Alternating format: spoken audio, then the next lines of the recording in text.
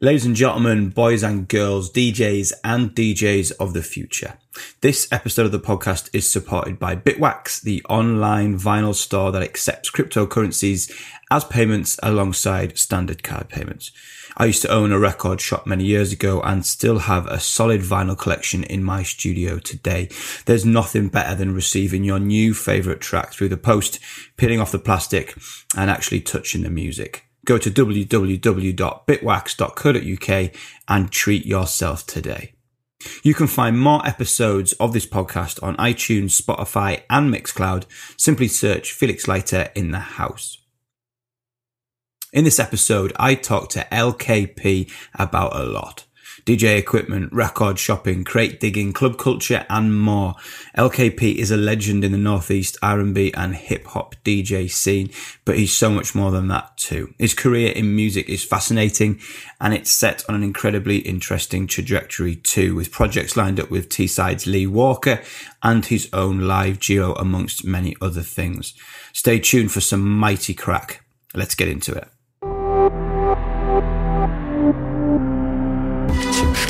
Felix Leiter's in the house, the podcast about DJs, what they do and who they are. Right in the house today with LKP.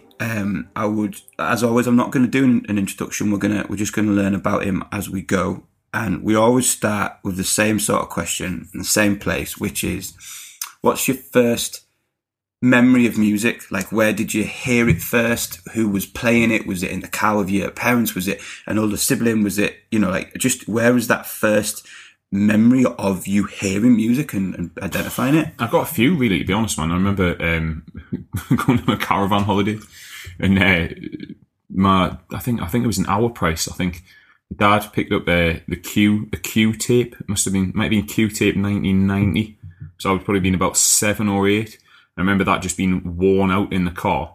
So what's a Q tape? Yeah, Q magazine. Ah, right, I get you. Sorry, Q right, magazine. Okay, yeah. It was like their compilation album from that year. Yeah. And I remember, what's on that tape, man? Was Sinead O'Connor on that tape? There might have been. Jesus Jones was on that tape. International Bright Young Thing. Thieves in the Temple by Prince, which is still a great record. And the song that really sticks with us from then is Love Raises Its Ugly Head by Living Colour, who were like a rock band from America, but like really soulful as well. So that sort of stuck with us. And I'm pretty sure on that caravan holiday, it was also around the time that Dangerous by Michael Jackson came out, the album, and obviously that amazing album cover. Exactly. Well, you say that amazing album cover. Okay. It was we had it on like cassette that, let's say, was taped from the library potentially. We had it so with like a photocopied black and white cover in a cassette, so it didn't really have the sort of magic of the. I think you raised because this talking to people always brings back different memories and highlights different points. Ooh. And sorry, mate. I've just realised I've left me sat nav on, and it was just starting to talk to me. All right. We have arrived. So yeah, but because I was going to make a point, which is like everyone makes different things and brings stuff up, and like that whole memory of CDs that came in magazines, like, and I know it seems funny now, but it just doesn't happen, right? Because obviously the digital age and the cost of everything. Yeah. But like, yeah, man. I mean, even like I remember even one of my favourite ever cover CDs. Let me right. I'll give you mine if you want. Just see if it's the same one. Okay. It was Music Magazine, MUZIK. Okay. It was. Which doesn't exist anymore. Which doesn't exist anymore. Much like many of them. It was 1997. The tunes. It was 1990. Like wow. That was one of the. I've still got it on CD. I've still got it. And it was. It had Underworld on. Had Dream Team on. Had Dom and Roland. Had Roy Davis Jr. Gabrielle. One of the greatest writers ever made. But it had loads of. It was like a cross genre, but all credible. Not mixed, which is why I've still got it. Yeah. So you could rip it and you could actually properly use it as well. Fatboy Slim, what else do they have on, But you know what I mean? It's like that's a free CD and it's completely stuck in my head. The track list is still in my head. Like it's like 17 tracks, I think. The one for me was like, so there was I think it was called Ministry Mag, which was basically connected to Ministry of Sound. And me and my best pal had gone down to London to go to Ministry, weirdly. Yeah. And we'd come out, and at the time, Ministry, I mean, this is even more expense. Like, people now, like, executives would be like, this is ludicrous. Ministry at the time had done a north-south split, and they'd done like the front cover and the mix and the cover CD on the South version was different to the North version. Wow. And the South version was garage. It was Jazzy M, and it was the Ministry Resident, cool, yeah. Jazzy M. So I got that thing, and like it's still to this day one of my favourite CDs. I've still got it. It's got a picture of the You only picked it up because we were down south, and basically even now I remade the first track of the CD. Was called Something Special, which was like I think he'd probably remade it from an old garage record, and I remade it not that many years ago and released it on like Mix Smash Deep or something. But yeah, just like that memory of having cover CDs, and it's just something else that, because we talk about loads of stuff going back on all these different podcasts. We talk about how you get into being a DJ, the way that you get your music, like record shops, digital things, but just that memory. And I love the thing you said as well, because my mum would get she would give me, because she knew I was a DJ, she would collect me the CDs off like the Daily Mail, and they would all be hardly any use to me. There'd be one song though. There'd be one song. It's like I've just picked up a crate of CDs from like one of the record shops, and there was like, I can't remember what magazine it was now. It was like Marie Claire magazine or something like that. And it was like 3 or 4 free CDs in there from there. And like most of it was rubbish, but then there'd be like one, bit like, you know, it'd be like Bill Withers' Lovely Day or something like that, which like, you know, everyone's got a copy of. But like, if you were just starting out, that could be your introduction to that song. Do you know what I mean? Like, anyway, sorry, I totally interrupted you there. You just made up that point, and it's one of those things that I just don't even consider anymore, that you would go out and get a magazine and it'd have and even like the Mix Mag. You would check the CD track list. Of course. That was the thing. You would happily pay, say like 97, 98, 96, 97, 98. You'd happily pay £5 for a magazine because they had a good CD. It came with a CD. So anyway, so you on your caravan holiday, got your Q cover CD. Yeah. Same sort of time that Dangerous may have been available in libraries to borrow. To listen to. Yeah. Cool. And so then was there a particular person in your family or friends, but was it your mum and dad, your brother, your sister? I don't know your family history. Like, was there a particular person who was always playing music, always had it on, like? Not massively. Probably my dad plays a bit of guitar, does a bit of singing. My mum and dad, like, although at the time was mainly full-time work, like they're in amateur dramatics and all sorts of productions now. So I suppose I've always had that that blood running through my veins. But like, just going back to Dangerous, God, this is embarrassing. I won like a disco dancing competition or something when I was probably about 8 or 9, maybe 10, I don't know. Dancing to Jam off that Michael Jackson album on cassette, and I remember having to give our snide copy of the cassette to the guy to dance to, and that was produced by Teddy Riley, and the rap on it Terry D, but I didn't know that at the time. Wow. But like, yeah, it's weird now. You look back and you're like, all right, so I like that then, and I still like that now. It's the through line of the through line of everything. Yeah, nice. So then, can you remember? And this is different now again because we're a similar age and stuff. Can you remember the first 27? Yes. Yeah. Can you remember the first bit of music? Because I can't really ask this to like some of the younger people that I've talked to, but can you remember the first bit of music that you felt like was yours? Like whether you bought it, whether it was given to you, but it wasn't your mum and dad's. It wasn't like, even if it was, that Michael Jackson. But what was the first thing that you just felt like was yours and you owned it? Funnily enough, like thinking back, it actually probably predates those. Okay. It predates those CDs and cassettes and stuff. But because it was a record, and obviously I was younger than that, I didn't really have the sort of access to go, and I wasn't really allowed to go and touch the record player because record players are expensive and vinyl's expensive. The needles and exactly. So it was actually a copy of Rhythm Nation by Janet Jackson. Wow. And I remember I can't remember if my dad won it or he'd got like a record voucher, but it was for the record bit in Benton Hypermarket, which is now a massive Asda.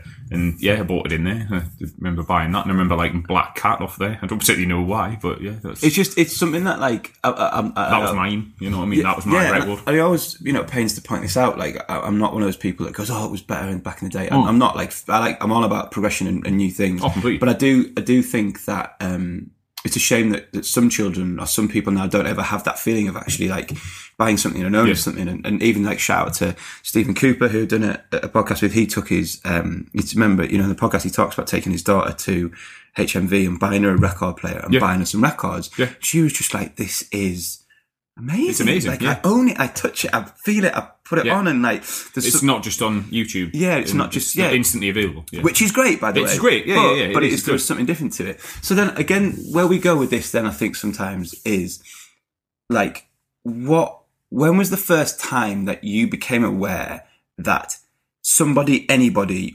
could be and was and is a DJ? Like, was it because you knew that they were on the radio playing records? Did you go to a gig and see them play? Did your friend have DJ equipment? Like, just because there is a big disconnect between just knowing that there's music, then knowing that there's somebody whose job is to mix it and to play it. And like, so when did you first become aware of any kind of person who was a DJ? I'm not really 100% sure. I remember my first sort of thing I can remember actually taping a mix off the radio was Daft Punk's Essential Mix 1997, which is still one of... I stayed up... I mean, no one will remember those guys. We might need to... They're a bit obscure. But that mix, man, like, listening back to it now, there's parts of it which are quite, like... There's parts of it which sound now quite sloppy, but that's because we live in a time where literally everything is bang on perfect. Yeah. And like that mix, man, honestly, there's some songs in there. It's just absolutely crazy. Like, I can't remember who was in it now. DJ Dion, like Roy Davis Jr. again, it's that year. But if that was 1997, then I probably would have been starting to be aware of the like Essential Mix and stuff. So probably like your Pete Tongs, your Judge Jules, that sort of thing, which is weird because it wasn't necessarily the music I was really into. No. But they were the like, you know, when you're like 14, 15, they were the guys. They were the big name DJs in the country. Yeah, they used to be. I mean, I remember that again. You know, they again. I mean, I would sort of go along with you really. I mean, I was never really a big room trance kind of like. But you just knew of Judge Jules. You knew of Judge Jules on radio. Yeah. It was Radio 1. They were the gatekeepers in a way that, with all respect, Danny Howard isn't today. Do you know what I mean? And I've just picked on Danny there, but you know, like Annie or whoever, like any of those Radio 1 guys. If you had a record if you got a record on Judge Jules or Pete Tong, that was like, and amazing. They are still hugely influential, and I don't take anything away from them. But in the way that, like again, predating that digital media and stuff, those Radio 1 DJs, there was no podcasts. There was no like the availability of music and availability of DJ mixtapes was minimal. You couldn't even listen to it again. Like it was like at that time, it was like unless you taped it off the radio. Yeah, unless you taped it from the radio, it was either on or it, you know, but then that was it. Okay, so I mean, we're gonna like.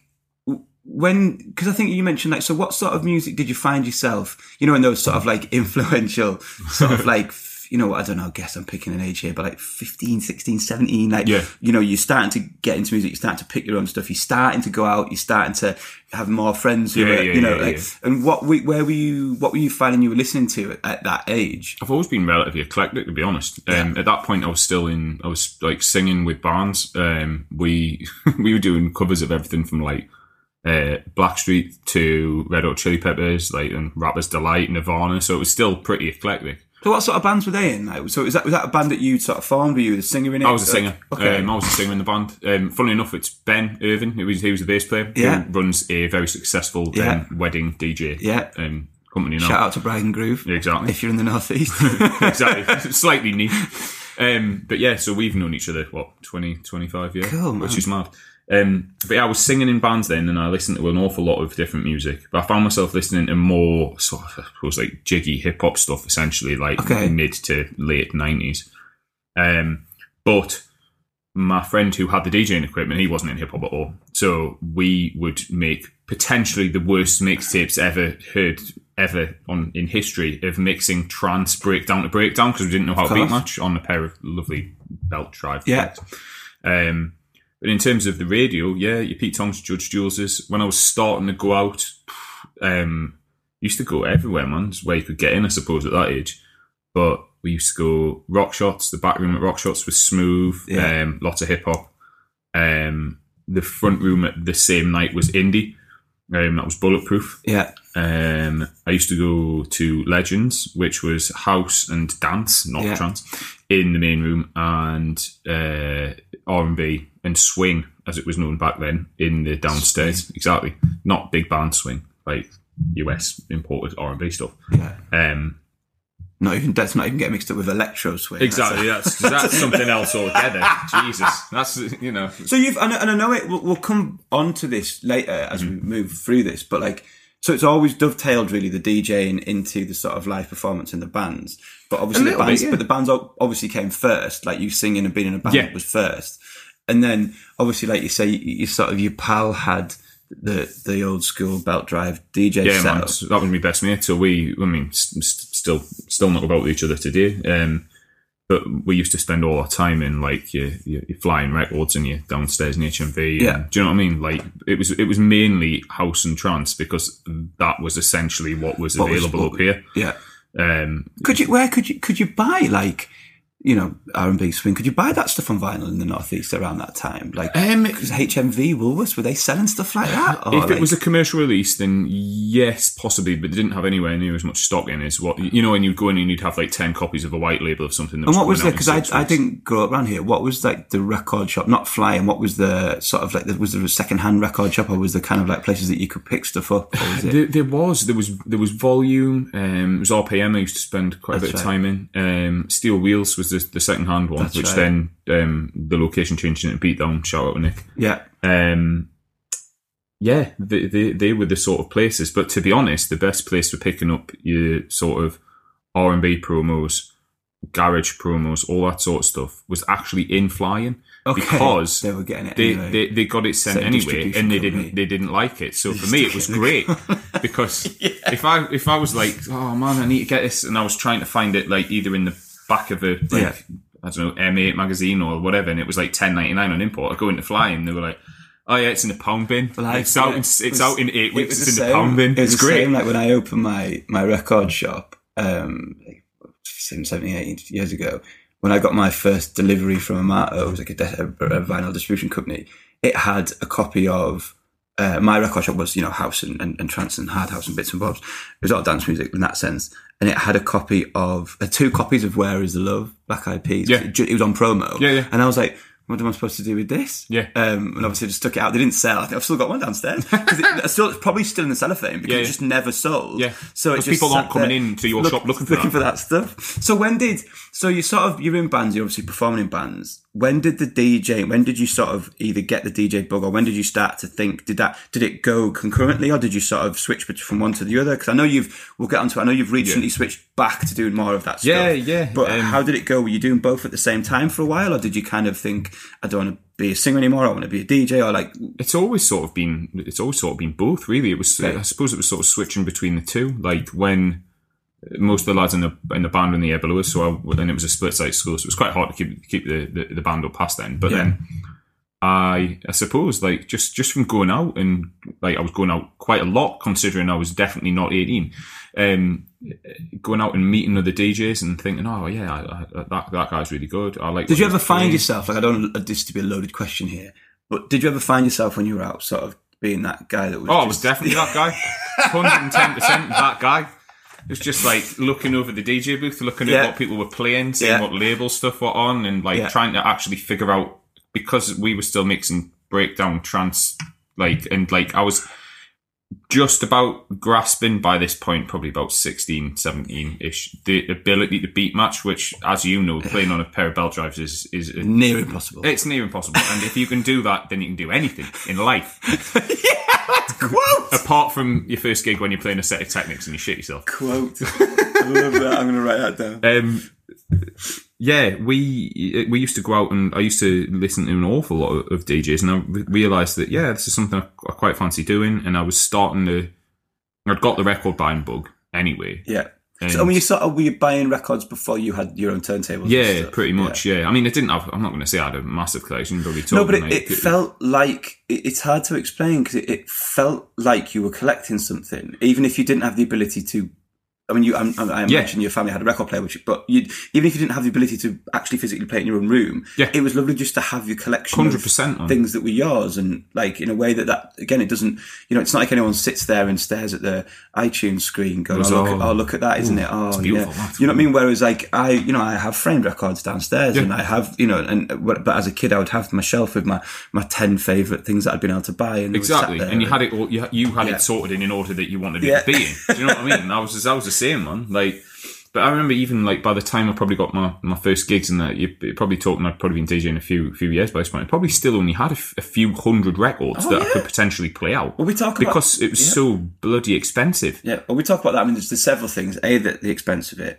B, the fact that, I mean, one of the first gigs that I was doing over here with vinyl was Tokyo. And I used to have to sit, and I was explaining this to people, like, I had to sit for maybe an hour before I went to pick out the collection that I could take with me out of my collection, which was, probably only like a third or whatever of my entire record. But I couldn't take my entire collection. It's impossible. Because of their weight and everything else. Yeah. And I walk in with 2 bags, like 2 vinyl bags. Because you valued your spine. That's why you couldn't do.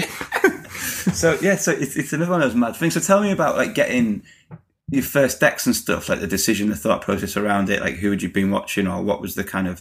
I ended up just getting the same set as my best mate, obviously, because that's what you do. I mean, that was... And you've been working on them. Exactly. Shout out Aitken Brothers on High Bridge Street, which is long gone. Yeah. But it was a Soundlab DLP 12s, I think. Nice. With like 5... Does Soundlab still exist? I don't know. I actually genuinely don't know. Me and my best mate were talking about this the other day because I can't remember how we got onto it. But I actually Googled the mixer that we got in the package. Yeah. There's like one photo of it online. Yeah, because I Googled this the other day. Like I had a Blue Dog. I don't know if it was a Soundlab, but I had a little Blue Dog mixer. Yeah. Was it a Cam? It might have been that's Cam. Right, yeah, Cam Blue Dog. And I was told to mate about it. And again, I was trying to find it and I just... Doesn't exist. Doesn't it? It's not on the internet. Well, what's not on the internet? Exactly. But it's that weird phase of like the late 90s and then people go, there's no digital photos of it. No, there's nothing at all. Like, I think there's one extremely blurry photo of my Cam KMX 100, which was, it was a tiny mixer, but it did the job. So are you still, when you first got your decks, are you still kind of buying trance, or have you sort of moved away? Or I was buying all sorts, mate. So just literally anything and everything that's going. I was buying, anything and everything, man. If I like the song, I'd get it, and I suppose that's now reflected in like my general sets now. Yeah, I think I found that. I mean, like for years, like. I mean, I loved like one of the big things I used to love was going to a record shop in a different city. Oh, it was great, and like that was like almost my like reason for going to that other city. Like 100%. And my clubbing like life was we would pick a city, like we'd look at a lineup, we'd pick a city, we'd go to Liverpool, and then I would be like, me and maybe one of the other lads out of a group of 7 or 8 would go to 3 Beat. Yeah. Do you know what I mean? And we'd spend like an hour in 3 Beat listening to stuff, and even to the point where it was like. We went to New York with like an art trip in sixth form. Yeah. And on the bus into like Manhattan, they were like, it's just whatever you do, don't go to Spanish Harlem. And I was like, yeah. Oh, right. And then what happened was, all I had written down on this piece of paper from home, because again, I hadn't Googled it. I don't know how I'd found it, but it was like dance tracks and it was the address of the thing, right? Yeah. So we had like a free afternoon, right? And I just got into this yellow cab, gave the guy the address, like this little, like, whatever, 19-year-old white boy. And he was like, sure, man. And I was like, yeah. So he like took me there, dropped me off outside the record shop. I was so excited I didn't look around. I literally just ran out of the taxi into the record shop. Huge like black guy behind the counter. I was like, I'm in a Soulful US house, and he was like, no problem, man. He was like, just handed me this like massive stack of vinyl, pointed to some headphones. They got halfway through and I was like, really in the toilet. And I was like, is there a toilet? And he was like, no, man, you got to go McDonald's up the block. And I left, and I've never been so scared in my life. Like, I was in Spanish Harlem. There was no other white people to be seen. Yeah. It was the most scary experience. I mean, no one was threatening to me in any way, shape, or form. I was just petrified because I'd never been in that, a little white boy from the north of England. And I was in like, it was just insane. And then I had to cut a long story short, I ended up having to pay a fine on the way home because my suitcase was weighing too much because I bought all this like US, so, like on the other. But you still got them. That's the thing. I've got loads of them. But yeah, but then that was the thing, man. It was like, you went to a different city, and I didn't grow up in Newcastle, so you came to Shindig, and then on a Saturday afternoon we went to flying, and then like we went to like Plastic People in London, and you went to all these different places. And again, it's like I'm not going, oh, it was better about the day. It's a shame that that's missing, because what you used to do. And obviously this all exists. Help build a community. Yeah, and obviously you can find some stuff on Facebook, man. But what was cool about that was you'd be in Liverpool, you'd see all the local flyers for the other nights. You'd end up meeting a DJ. You'd end up, and this guy would be like, oh, that record, this record. And you end up talking about, oh, you going to see tonight? Oh, you going to this? Oh, cool. Right, let's hook up it's later. It's a personal relationship side of it. Yeah, and that's what I think it is a bit of a shame. And and you were talking about behind all the kind of different records, and it is possible to do this now, of course. But like, I go downstairs and I've got like I've got Battle of Hell on vinyl. I've got a huge 7-inch collection of like Motown and disco, and like I don't even probably know half of it, but I think I used to just buy it because I felt like I needed it, and I felt like that was my education, and that was like what I should have. I suppose that's half the problem we used to have. Is like, for probably 10, 12 years, I played nothing but R&B and hip hop, pretty much, because that's what I was best known for. Yeah. And it was at the stage where, I was buying stuff from Uptown, a little bit in Black Market, not so much in Black Market, but then like I lived in Sheffield for 3 years when I was at uni. I met some great guys down there, but there was a shop called, was it Reflex? Yeah. Yeah, Reflex in Sheffield. Yeah, 100%. And I used to go up to Leeds because it's a pretty short journey, and crash in Leeds because they used to have like a wicked like selection come in like most weeks. But we had like as R&B and hip hop DJs, because of the way the music was. Like, this is something else that like people don't appreciate now. Generally everything gets released the same day around the world now to save piracy. Yeah, which didn't happen. It didn't happen then. And I think I remember buying the promo of Yeah by Usher. So what, 2003, 4? And that was $10.99. And this is 2 weeks. This is 2 weeks before it came out, when it was going to be $3.99, and this is when like that's quite a lot of money for one song. Yeah, do you know what I mean? Like, and then, but that's just one example of one song. If you were playing like a few gigs a week in clubs, you were having to spend. You're spending like upwards of £150 a week on records, which is something else that like guys don't really appreciate get now. That if you'd waited a couple of weeks, you would have been behind. But you would have been like £100 better off.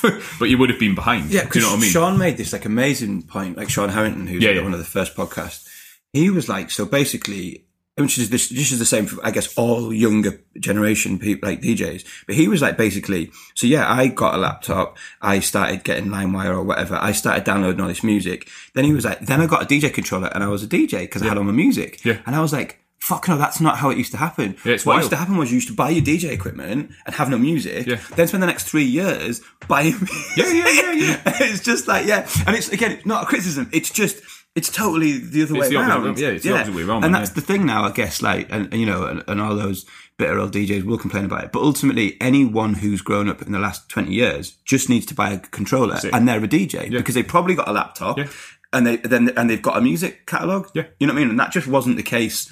We're now almost at the stage where you don't even, because people don't really download as much as what they do. It's just streaming. Like, you've got your record box with the Tidal and Spotify and like. And what's the new DJ City one? Beat Source. Yeah. Do you know what I mean? Like all of those things together is even taking that like middle process of actually having some music out of it, which is mad. I suppose it's gonna come to a point though, isn't it? And we've gone off topic. I'll bring it back. It's all right. But I suppose it's gonna come to a point with I haven't used. Sorry, what was it called again? The Beat Beat Source. Beat Source. I haven't used it yet. Yeah, I guess. I haven't. To be honest, I haven't streamed. I haven't used a streaming service to DJ with. No, I haven't got a bottle yet. And I guess that has a factor for me. I guess for me, I play so much stuff which is edited, remixed, bootlegged, whatever, that I couldn't just play. I literally couldn't play just off Beatport. Yeah. I would really struggle. You struggle. Yeah. But my point was going to be, I guess, which is like in the Spotify generation, my worry, and I guess this is like the old man in me coming out, my worry is that people like sign up to Beat Source. And then they just play from playlists and stuff. And that's, I guess, what worries me now.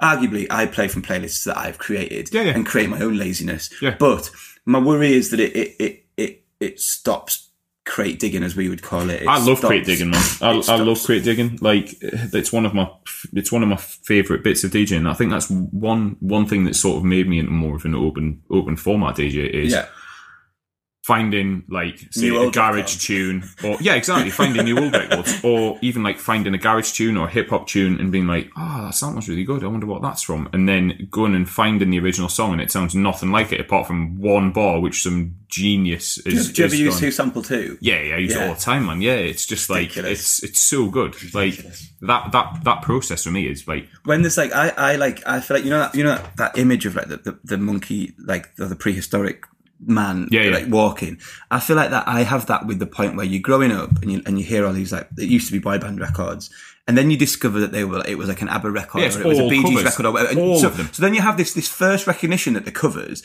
and you're going, hang on a minute, I thought that motherfucker was talented. Like, they've just re-sung this song from the 70s. Then you get to that point where you go, like, you know, like Lola's Theme's an obvious example. Then you go, oh, hang on a minute, that's a sample. Yeah. Then you go and listen to the sampled record, and there's those famous, you know, there's all famous ones, but the Daft Punk one, which is like, they'll just take a line or a phrase, and you go, motherfucker, like Exactly, and you've rebuilt it completely from that one thing. It's amazing. So yes, and those, like, I still love getting into like who sampled who, like wormholes, and you just start like you know what I mean. You just start like tracing this to this, and then I do that thing that you mentioned before about the guys of Dangerous.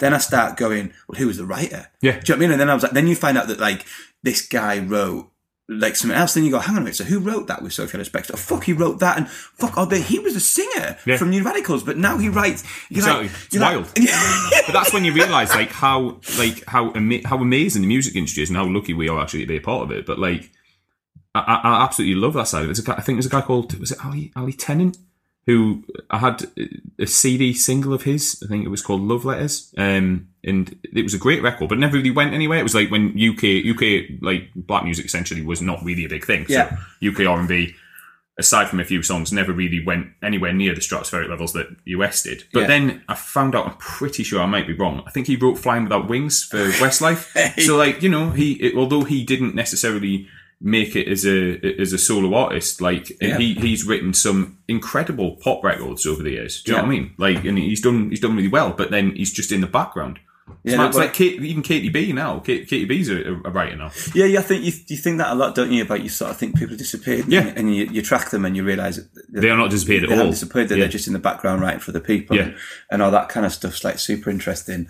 I mean, I went to see like Feeder on Sunday. Oh, is it any good? Yeah, I mean, I love Feeder, but we went to see Feeder on Sunday, and like we were in a bar afterwards chatting to a few people, and this guy's explaining to me that like he'd written actually Buck Rogers for another band, but then he sort of took it back because at the time Feeder didn't exist. They were called something, and it's just like you say, just all these intricacies of the music industry. I love it, man. I absolutely love it. And it's the nerd in me. Do you know what I mean? Yeah, my mate like Nathan. Shout out to Nathan C, who I've done some records with in the past. Like, he was one of the writers on Medusa. Oh wow, Good Boys, and like, but he also has a record out on Toolroom under a different pseudonym, and he's just posted today that he's just been signed as an artist deal with Virgin EMI. And it's like, you just don't realise that these tentacles all reach out. Do you know what I mean? And we'll discover even more about us, about, oh, I know that guy, or I DJ there, or that club, exactly. And it's like, it's God's, man. Right, so let's get back on track. Sorry. No, don't be daft. I love it, man. So I'm interested in just trying to distill down. Like, you've got some belt drives. Yeah. You're just buying kind of everything and anything that you can get your hands on. I suppose I then started to focus a bit more on what I was going out to.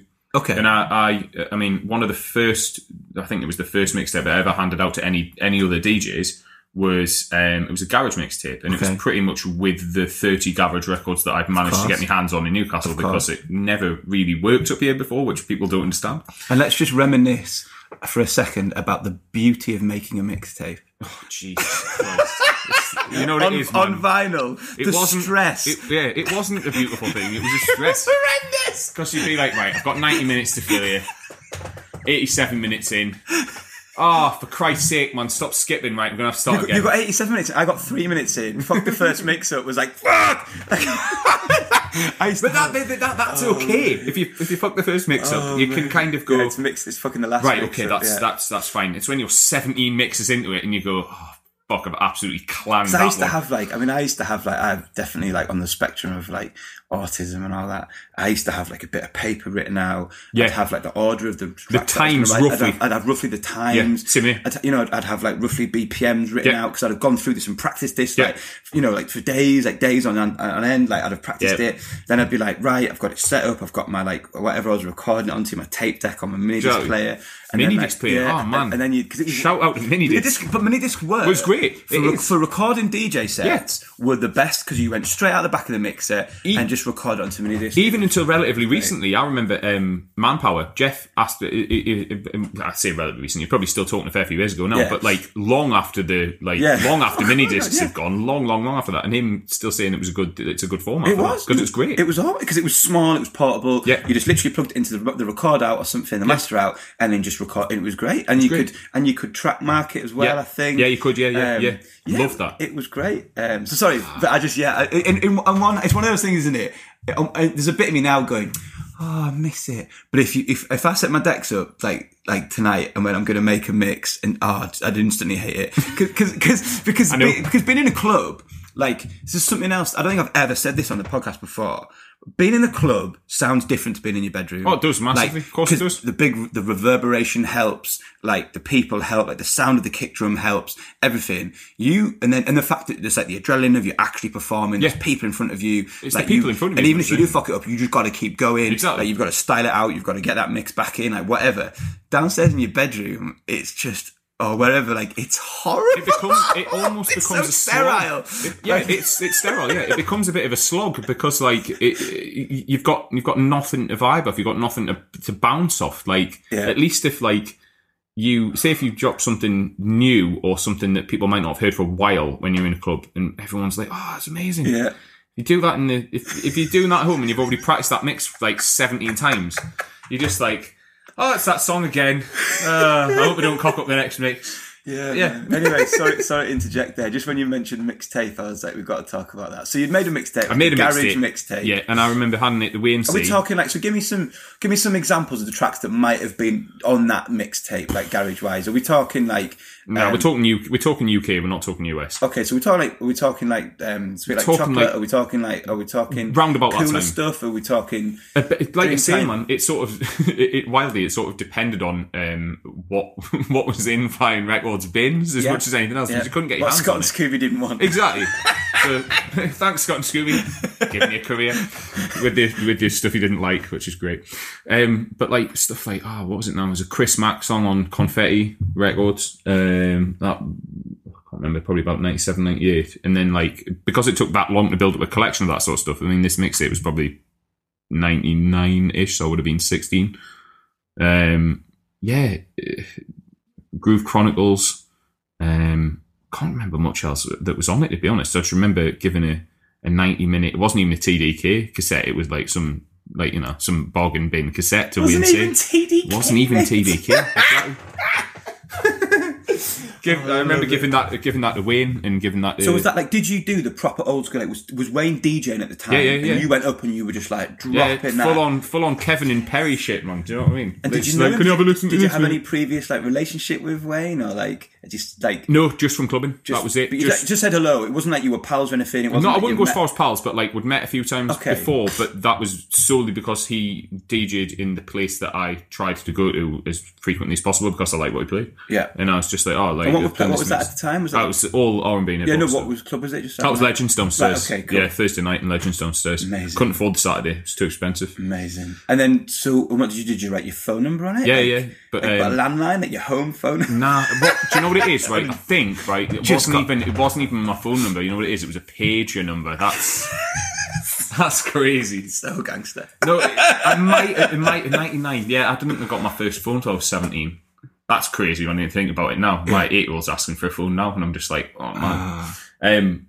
Did anything come of it? Was it? Wayne still remembers that now, man. Okay. So yeah, I'm like. Wayne's but did you get a gig from it, or was it just like thanks? Was it like was that something that? Yeah, I suppose I kind of did off the back of that. Like a few months later, like I ended up my first ever gig, like properly in a nightclub. We'd put a couple of bits on in sixth form. Yeah, I was going to say you must have done some like house parties or like done some small bits. My first proper gig. I got a phone call to say, can you do Legends Basement on New Year's Eve? What? Exactly. And this is when like it doesn't sound really like much now because like, of course it does, mate. But like it was 11 till 1 on New Year's Eve, and I was just like, that was my first ever gig. It was absolutely crapping myself. That's unreal. Because like what you've got to remember is like I'd only ever played off Technics a few times. So like it's like you can't describe it now, like going from belt drive to Technics. You just think it's just it's dead easy, but it really wasn't. It would be like going from I don't know, playing football to playing tennis. Yeah. You know what I mean? Yeah. It was a completely different skill set. Yeah. And yeah, I was really nervous. And I ended up not doing a countdown. I remember doing that. But, fuck it. But it's even... You live and you learn. It's even like, I would, coming back to that bedroom mix thing, like, it's even different. Even if you've got, for me anyway, and other people might disagree, even if you've got the exact same setup, even if you've got the same mixers, same turntables, same CDJ, same mixer, whatever. Yeah. I mean, I don't know. I've never done it with a controller, but I'm guessing it's probably the same. It's still different doing it. Oh, it is. It's miles different. It sounds different. It feels different. The temperature's different. The vibrations are different. The pressure's different. Yeah, the pressure. People looking at you. People bumping into you. People coming in with drinks. Like there's so much shit can go wrong. Yeah, it's just different. So not only have you got a different setup, which to contend with, like you've then got to contend with all the other. And New Year's Eve, mate, it wasn't even just like you were. Like most of the people on this podcast have been like, yeah, I got this gig in this like really shitty dead bar. I was playing like 6 hours a night. I just got to learn. Terrifying. Yeah, I just got to. You walking an hour to midnight, and bear in mind, we're not talking like these days where like we're talking like when that was just like clubbing was the thing, man. Like, do you know what I mean? And New Year's Eve was also it was the night, the thing. Like I was shitting myself, man. Like I'm not even joking. Like what's the thing? Well, that was 2000 into 2001. That would have been, and I'd been playing house parties and like. We put on a couple of like underagey sort of nights, but I'd only literally just turned 18. Yeah. Yeah. That was. Can you remember who like called you? Who asked you? I think it was something. If I'm not mistaken, it was probably something to do with Wayne and Jay Rockwell because I'd given both of them. Been bumping at them, giving them tapes. Yeah, giving them tapes. That general DJ pester thing. Yeah, like, pretty much just being a pest in the most polite and respectful manner. But yeah, completely. That was the way it used to work, man. The good thing about back then for like people forget like because R&B and hip hop is just an absolute global megaforce now.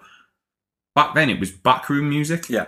Like, every single, like, your Icon and Diva and your Liquid and Envy. Every backroom was R&B and every main room was all dance music. Yeah. Or they'd have a cheese night on. Yeah, or it'd be completely open genre. Yeah. It would be either pop or house. You'd never have R&B in the main room. And that didn't really happen until a few years later. Yeah. So to be a sort of... Although I was playing a lot of garage because I couldn't get my hands on a lot of it, and I realised I was going out to a lot of R&B and hip hop. I was buying also quite a lot of R&B and hip hop, so I was building up that record collection as well.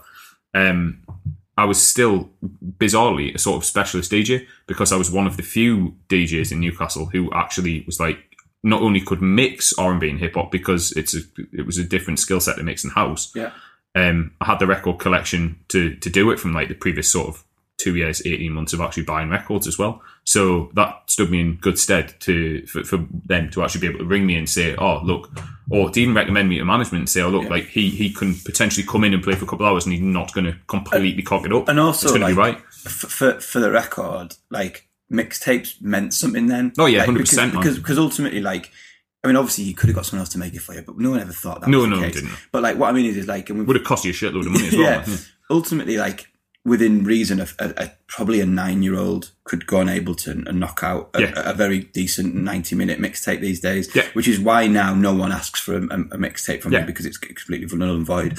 But, I remember making, it doesn't happen anymore. Like, I would have done that. I would have made a mixed CD or a mixtape. Yeah. I would have taken that CD to bars and nightclubs and DJs. I had a CD recorder. And they would have listened to it because if it sounded anywhere near decent, they knew you could actually DJ. Exactly. You could turn up and you could do the job. Yeah. And whereas that's just not the case now. Like, realistically, I had this argument with someone the other week. I was just like, I would expect anyone with a controller to be passable. Yeah. These days, like ultimately, I would expect anyone with a controller. There's no disrespect to controllers. What I mean is, if you start with a controller, I do. What I mean is, if you just start with a controller now, I would expect to be able to put you in any bar and you be fine. Yeah. I don't mean great. I just mean passable. Yeah, passable. Yeah. Whereas if you'd have put anyone with a set of 1210s in a bar, Jesus, it would have been painful and uncomfortable for people to listen. This is the thing, mate. People will always sort of say, "Oh, you shit DJ," but you know what I mean. You'll always have that feedback from customers. But I tell you what, like most people, this is something I just think anyway. Most people don't really notice a good DJ. Yeah.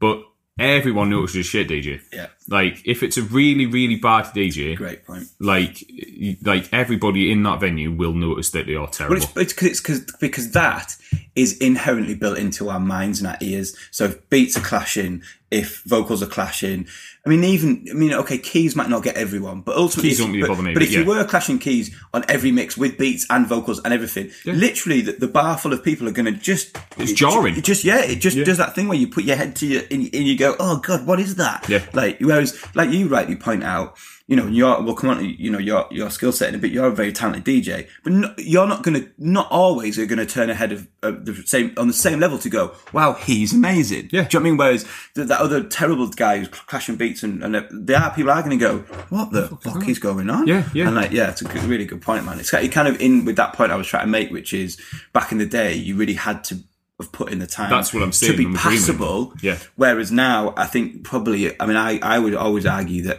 I could take most people and within a couple of hours get them passable on a controller. Yeah. Because of Beat Sync, because of various bits of technology that we have. Yeah. That's not knocking it. I use that technology. I love it, but it's a much easier place to get into. Because it's less of a lead-in time. Do you know what I mean? Which, to be fair, great. It opens it up to more people. The more talented people, the better. Some people get into DJing, then get into being a mix artist, getting into a writer, being a vocalist. I'm all for that.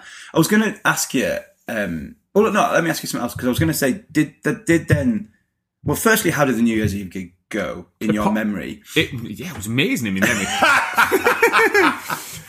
No, it was pretty good. I don't think I particularly cocked anything up as far as I remember, apart from not doing a countdown. But that's because I was really nervous. B, I take it nobody. You weren't in the main room, right? No, I was in. I was get away with that. I was in the downstairs. I was in the downstairs. I remember one person having a go at us for not doing the countdown, but I was just like, look, man, like I didn't explain that it was my first ever gig. But I just remember thinking, I can't even remember what I did, to be honest, man. I do remember one person having a go at me for that though, which I felt a bit shit about. But I think it went all right. And to be honest, like then, I don't know, probably 6 months, a year later, I ended up getting doing a Monday night in there for a while. Yeah, it was. So it wasn't the next week or anything, but nah. But it was that thing of like building relationships and getting a foot in the door with places. Did you get the bug though? After like, obviously you were. Oh yeah. I was gonna say, because obviously you were doing parties, you were on that trajectory anyway. But like that time playing the club, it is a big set, midnight, everything else. Did you walk out there just going, holy fuck, I need to do this? Yeah, pretty much, man. Yeah, I need to do that, man. Possible. Yeah, 100%. And I know you mentioned that, you got a Monday after a while. Before that Monday came about, did you do any other bars, clubs? Were you starting to like... Can't really remember, if I'm honest. It's like, I mean, obviously, I'm only 27, but he's laughing because it's true. I can't really remember. I think what's different, and correct me if I'm misremembering this. In my memory, like at that time when I was sort of going out and trying to get into DJing, places had like just fucking established resident DJs. Yeah, pretty much. Like, and there wasn't as many of these little like nights that people put on with guests and like, because every fucking night, or how it worked was Friday. Maybe even Thursday, Friday, Saturday, Sunday. But Friday, Saturday night was just rammed. Yeah, Friday, Saturday night was crazy. Every club or bar in town, in town, in the UK anyway, because clubbing was the thing, going out was the thing. Yeah. Like, that was it. So it was like now, a lot more clubs need to fill, a lot more nights. So it was a lot more of like these little, like, which is great, like little promoters, little friends getting together, getting free hire, paying £300, exactly. Putting guest slots on. I don't remember that happening as much at that time. It felt like there was the big nights had guests, but other like bars and clubs that we would have tried to get our first gigs in, they just had established resident DJs, and that was just it. What I would have pretty much the same memory. I remember nights like Nice that Skev and that used to put on.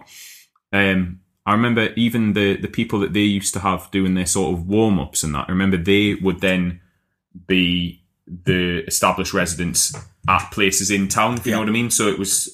I'm not saying it was a closed circle. Oh, DJing is a closed circle. I still think it's not easy. I still don't think DJing is easy to get into. I still think it's a long game. I still think it's weird, isn't it? Because the technical side of it is miles easier to get into. But I agree with you, man. The sort of the social side of it, and almost the sort of business side of it of like, I'm going to be a DJ and I'm actually going to try and make a living off doing this is actually still pretty hard. That's I suppose what I was getting to, and I don't want it to sound that negative.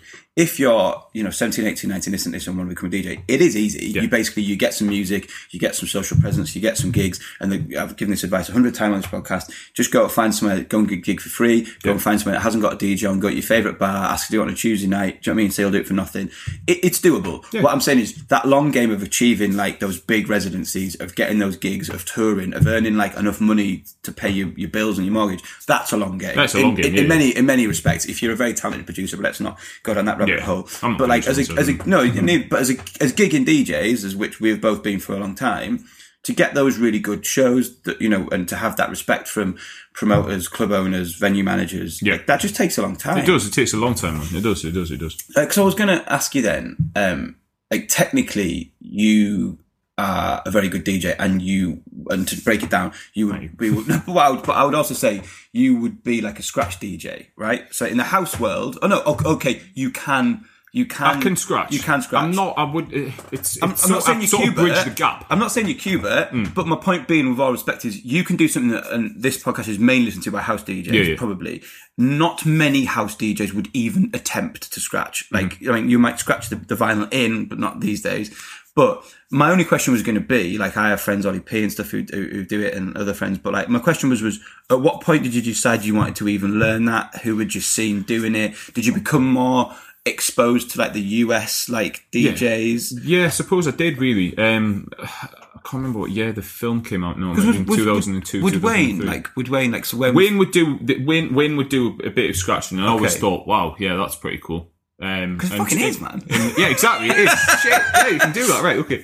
And then Jay would be the same as well. Right, the difference in music, the R&B and hip hop stuff, has always had a little bit more element of that. Like, even if it's just totally basic, and then bringing a song in, because the sort of structure of the songs, it's completely different house music. Yeah. So, I remember watching. What film was it now? It would have been Scratch, the documentary. Yeah. And just thinking, wow, I need to learn how to do that. Obviously, I failed miserably in learning how to do most of the things on there, but in terms of like being able to sort of like scratch out rhythm and do the odd little beat juggle and stuff like that, I've just basically picked that up from practicing. Yeah. So like, and you have to do that on Technics, right? You can't do that on belt drives. Jesus Christ, you can't do that on belt drives. God, you can't do that on belt drives. God. Man, it's hard enough to actually touch the vinyl on belt drive without it going. At what point then? So, like, at what point in like, just as a really rough timeline, you're playing out. You're starting to get those gigs. Is it already within your sort of repertoire that you're thinking about it, or does it come a little bit later? Like, where does that sort of like? Because I mean, I suppose it was just bedroom practice, and then just doing it at work, like at gigs, you just end up sort of sprinkling a little bit of it in, and if it went well, then it went well, and then you think, oh, I'm going to do a bit more of that. Like, it's not really, it was never really a sort of like thing like it is, like, even like, well, I say like it is now, like it was then. Like, I never like a DMC DJ, or do you know what I mean? Like your DJ Woodies, your Qbert, or anything like that. I mean, those guys are absolutely unbelievable at that side of things. Because to me, like, and I guess I have maybe a different opinion on it, coming from the sort of the more housey background. Although I play open format as well, but like coming from a more housey background, to me, I see people like Qbert and stuff, and go and Google him if you've never heard of him. I see that as like, weirdly, I see that more like as performance than DJing. Yeah. Like to me, DJing is, I mean, everyone can have a different thing, but for me, DJing is playing records for people to listen to. Yeah. Like Qbert, I don't feel like he's playing records for people to listen to. He is performing almost a routine. Even if it's not entirely practiced, it's still a routine that is, it's there to entertain me more than to make me dance. And that's just my opinion, and people can disagree with me. I was lucky enough. I was lucky enough to see Qbert at World's Headquarters. No, it was at Traveller. Okay. At Northumbria Uni, so that would have been 98, 99, maybe. Okay. So I was lucky enough to see him then, and I actually I didn't really get it at the time, if I'm honest. Like, I knew what he was doing was technically amazing. Yeah. But like, after sort of half an hour, you're sort of like, oh wow, this is really good. But like, you could see a few people going, who obviously weren't necessarily, who just were like, Qbert is a big name DJ, we'll go and see him. Yeah. Who were just like, I don't really get this. Like, so yeah, I understand exactly what you mean in saying that, like, he's very much a DJ's DJ, you know what I mean? I'm not just picking on Qbert. I mean a lot of those kind of routine stuff. And like, again, it's not a criticism. It was just, I guess, coming from that more 4/4 like mindset. It's a different wing of DJing, which is amazing. So talk me through, like, you know, and you can go into as much or as little detail as you want here, but like, talk me through just that sort of the arc of your DJ, like your gig and DJ career, I guess, like from those early beginnings, like those Monday residencies and stuff. Like, is there any big residencies that really stand out? Is there any kind of gigs that really stand out? Like, just in that kind of career, is there anything, like... There's loads of stuff, really, man. Like, some of it sort of came about through DJing, but wasn't necessarily DJing stuff. It's like, was I saying it was Reflex in Sheffield? Yeah.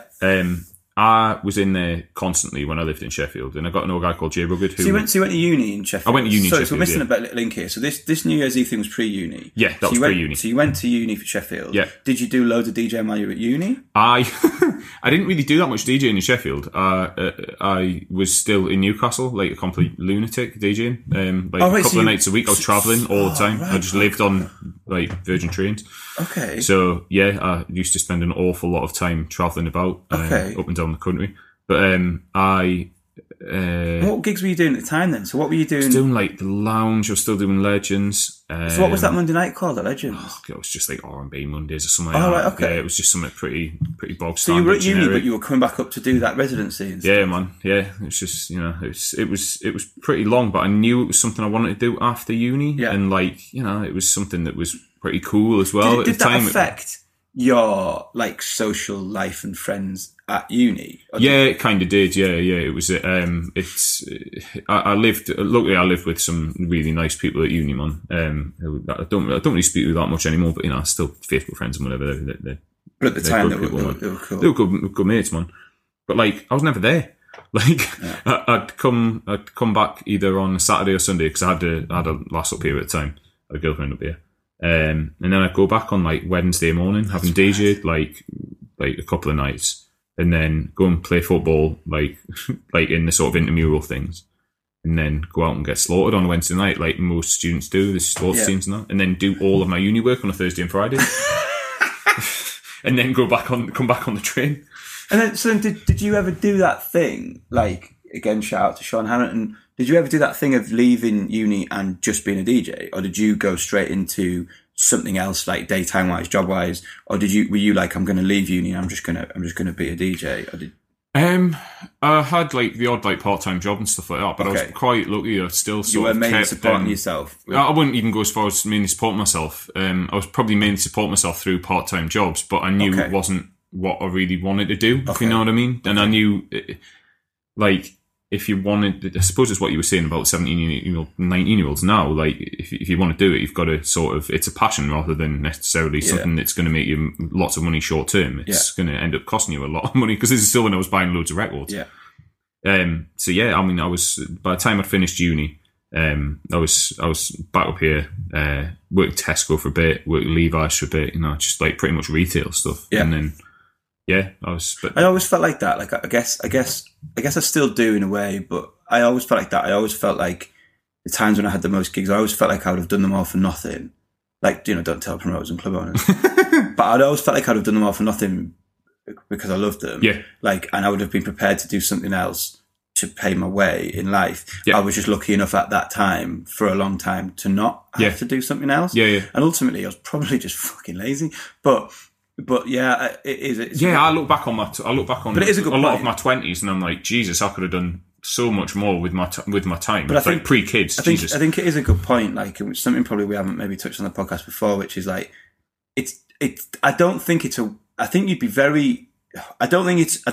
you could look at 17, 18 and go, right, I'm going to be a DJ and I'm going to make lots of money. Yeah. Like, unless you are an unbelievably talented producer, and even then, fucking good luck, I don't think it's something you can just decide that you want to do as a job. Yeah. Like, I think you've got to be prepared to sacrifice. I've sacrificed friendships, I've sacrificed places I live, I've sacrificed holidays, cars, all kinds of stuff, just because I wanted to do that. Therefore, I either reinvested my money back into it and I was prepared to just earn less than my mates because I wanted to do that thing I was doing. Yeah. So don't get me wrong, I love it, and I reckon that, if you love it, you should do it too. But there are sacrifices to be made. It's not. I don't think it's an easy. It's not an easy path. It's not an easy career choice. Yeah, exactly. As far as financially, anyway. Yeah. I mean, then it got to the point where, for me, I was probably DJing, I don't know, three, maybe 4 nights a week, and I was like, I think I can pretty much do this. Yeah. And then I ended up getting sacked from Levi's for. Yeah. That's just because you knew you could. Yeah, it's because. Well, no, it's just Let's not get into that. things happen, and that's the flip side of it. Things happen. It's mainly because I was tired. Because I was, of course, man. You're burning the candle, man. 4 in the morning or whatever. Properly burning the candle. Yeah, like it doesn't even exist in the middle anymore. There's nothing left of the candle. And then I just ended up pretty much doing DJing. So how many years ish did you do sort of not just, I hate that term. How many years did you sort of, was that your main thing, like earning your living? Probably talking 10 to 14 maybe. Cool, yeah, just about roughly. Yeah, maybe 12. And then I think the thing is like, again, it's been fresh-faced 27-year-olds. Obviously. There's some interesting things for us to talk about, I guess, in that sense of like, because it can all seem, at times can seem very easy. Say if you've got like those 3 or 4 gigs, earning decent money, enough money to it can seem like, you are living that dream. Yeah. But it also can end quite quickly. It can end massively quickly, man. Like, I mean, I remember getting, talking to going back to that point about big residencies and stuff. Yeah. I remember I'd just come back from uni and Matt from Lovedo. I was going to bring up Lovedo, yeah. And he was like, look, like, wanting to come and be like one of the residents on a Thursday. And I was like, all right, yeah, man, I'm down for that.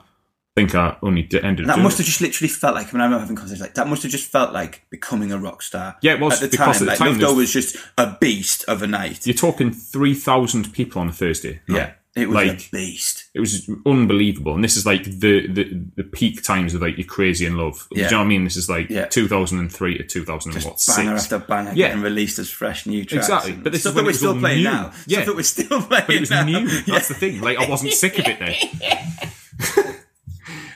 But yeah, I think I lasted about 6 weeks. Like, I don't necessarily think I did anything wrong. But then, like, you had, like, your Devons and your players who are, I'll be honest, technically, like, especially in that sort of music, far better DJs than me in terms of, like, you're cutting up and you're scratching and stuff like that. And they ended up doing it, It's just one of them things. You've just got to deal with them, do you know what I mean? Like, it's one of them things. Yeah, and you're even giving that example of, like, of a short-term thing. Yeah. Whereas, like, I've experienced it, I'm sure you have, I've been a resident and it's gone on for years and years and years. And then they go, we're going to change. Yeah, we're going to change, or the venue changes, or the GM changes, or whatever, or, like, things. And it's just, like, I've definitely, like, been super lucky and I've loved it. But, like, yeah, it can change quickly. It's all about, it's such an odd balance of not being complacent, but also being, like... I cannot really explain it. The sort of like knowing that that's your gig and you're going to smash that gig every week for however many years, but then also almost knowing that it will come to an end at some point and being on the lookout for stuff without pissing them off too much. Yeah, it's a weird balance. There's a like it was in Chris Evans' autobiography, and I've always like tried to remind myself of this like all the time. And he basically says like, I don't try and do every radio show as if it's my last, because that's like sentimental bullshit. Like, he's like, but I always try and do every radio show as if it's my first best one. Yeah. And I was like, and it kind of sounds cheesy, but like I did residencies for 14 years, for 10 years. And it's like loads of times I would go in going like, make this your first best night. Like, like, don't go in and like play all the hits like it's the last time you're ever going to be there. Yeah. Go in and make this, you know what I mean, the best night it can be tonight for you and the people that are there. Yeah.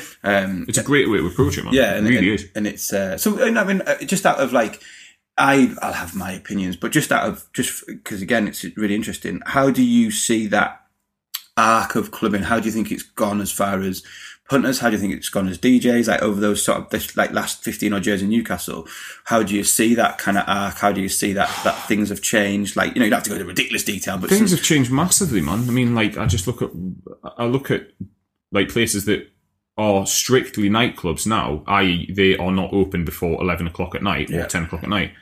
There's hardly any of them left. Yeah. Like, and the ones that are struggling. Really. Exactly. Like pretty much. Because the whole culture of Newcastle and the whole culture of drinking essentially has changed, because a lot of your uni students don't drink anywhere near as much as what we did when we were at uni. And locals. You just and locals, yeah, exactly. There's no disposable income. You don't have that Friday, Saturday centre of town packed out. There's an awful lot of stags and hens who come up to basically bolster the Friday and Saturday night. But I just have to look at at Liquid. Like, as an example, like, I mean, I worked there on and off for probably 8 or 9 years, and we used to put, I say we, I used to DJ to like 3,500 people on a Thursday night. Yeah. And like, to the average 18-year-old who goes out now, that is just like, That's festival levels. It is festival levels. And I look back through some of the photos and stuff. I actually was actually took part in a book about the Oxford Galleries. Okay. Yeah.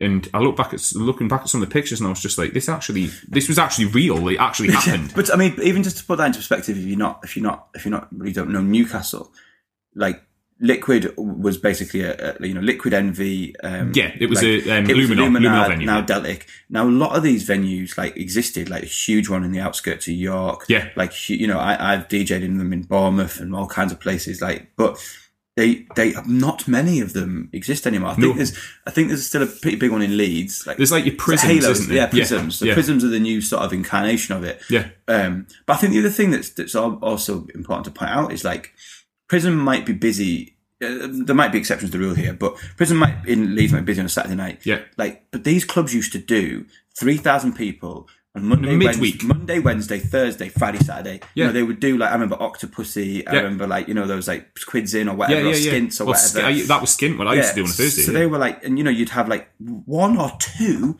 and even like Lovedo, like, or whatever, like 1, 2 or 3. 2,500, 3,000 people in the midweek. That's before your locals came in, your Rajis and your Fridays and Saturdays. Like, so that, these clubs were turning over like 15, 17,000 people a week. Yeah, it's insane. It's absolutely mental. And like now the sort of culture has moved more towards your sort of, like your afternoon drinking on a Saturday. Yeah. Like, I mean, I've gone past, I'm not going to name names, but I've walked past venues at like 1:30, 2 o'clock in the morning on Saturday, which I thought, like, in my head, I was like, and I've gone past before at like midnight, and it's been heaving, queue, and I've gone past at 2, and it's pretty sparse. Yeah. It's like, it's because people have been out since 12 o'clock. It's interesting the timings, isn't it? Because ultimately, like, when I first started DJing in the club, our club opened at 9 p.m. Yeah. And it opened at 9 p.m. because all the pubs closed at 11 p.m. Exactly. And basically, at the very least, all you were doing was paying to drink somewhere else. So there was some nights where music mattered and everything else. But a lot of people literally left the pub at 10, 10:15, and went to the nightclub. Because it would be like, it's free entry in before 10 and then before 11, and it would be £8 after 11. Yeah. So you'd go in at 10:45 and have a pint. And then obviously one of the next big changes was that bars then remained open later. So then that was a massive change, especially in Newcastle. So then suddenly bars are open till 1, 2, 3. So suddenly you go, well, why am I going to leave this bar that 100%. I'm in that's pretty nice and has a good DJ and has a dance floor and has everything else? Why am I going to leave here to go to a club? Yeah. Like what's my motivation? 100%. Like on a Saturday, I think pretty much every week I get asked, because I finish at 2 on a Saturday. Yeah. And it's in a bar. Yeah. I get asked, so where do we go after here? And I was like, you're going to struggle getting anywhere. Like, and I mean, I don't know about the rest of the country, but, I know some places, like in Manchester, you've got your 5, your 6, like London's obviously, like, it's a different kettle of fish. Yeah. But Newcastle, other than maybe 1 or 2 places, nothing's really open past 3-ish, like, realistically. No, it's casinos or strip clubs, isn't it? Yeah, that's what I always say. If you want casinos or strip clubs, if you want to stay out, that's pretty much your options. Yeah. Or there's Powerhouse, do you know what I mean? And that's open till 6 in the morning. Yeah. But like, it's that's in itself, it's a niche market. Yeah. There's not much motivation for people to go clubbing anymore because they get 85% of it in a bar already. I think a lot of the other stuff, again, it's like, and I will say I am complaining because I am reminiscent about those busy days and I think they were great. But I think a lot of things that have changed that are, Tinder, Facebook, social media, different ways to consume music. Yeah. And I think a lot, and it's probably better because a lot of those younger people aren't drinking as much alcohol, which has to be a positive thing. Yeah. But, even to distill it down to almost its most base factor, when we were 17, 18, 19, if you wanted to meet a member of the opposite sex who wasn't in your class at school, you went to a nightclub. Yeah. Like, that's what you did. Like, okay, you might have met them. It sounds prehistoric. Yeah, it sounds ridiculous. But you might have maybe met them at like a sports thing you did, or like, you know, or scouts or cadets or whatever else. But unless they were in your class at school or in your like half of the year or whatever, if you wanted to meet someone from a different school, you met them in a nightclub. Yeah. You met them in a nightclub when you were 16. Yeah. That's how it happened. You didn't meet them online. You didn't go on Tinder. You weren't on Facebook. You weren't friends with friends. You didn't share something that someone else commented on. Exactly. It just didn't exist. So if you wanted to meet someone else, let's go to a fucking nightclub. See, it's like me and my wife have been together 15 years now. And like, when it sounds crazy, but like, she was working in a bar, and my best mate who had the belt drives, he was DJing in that bar, and instead of really paying him much money, they used to say, you can bring your mates to drink for free. I'm not being funny, they would have been better off paying him $1,000 to come DJ in that. Felix Leiter's in the House, the podcast about DJs, what they do and who they are.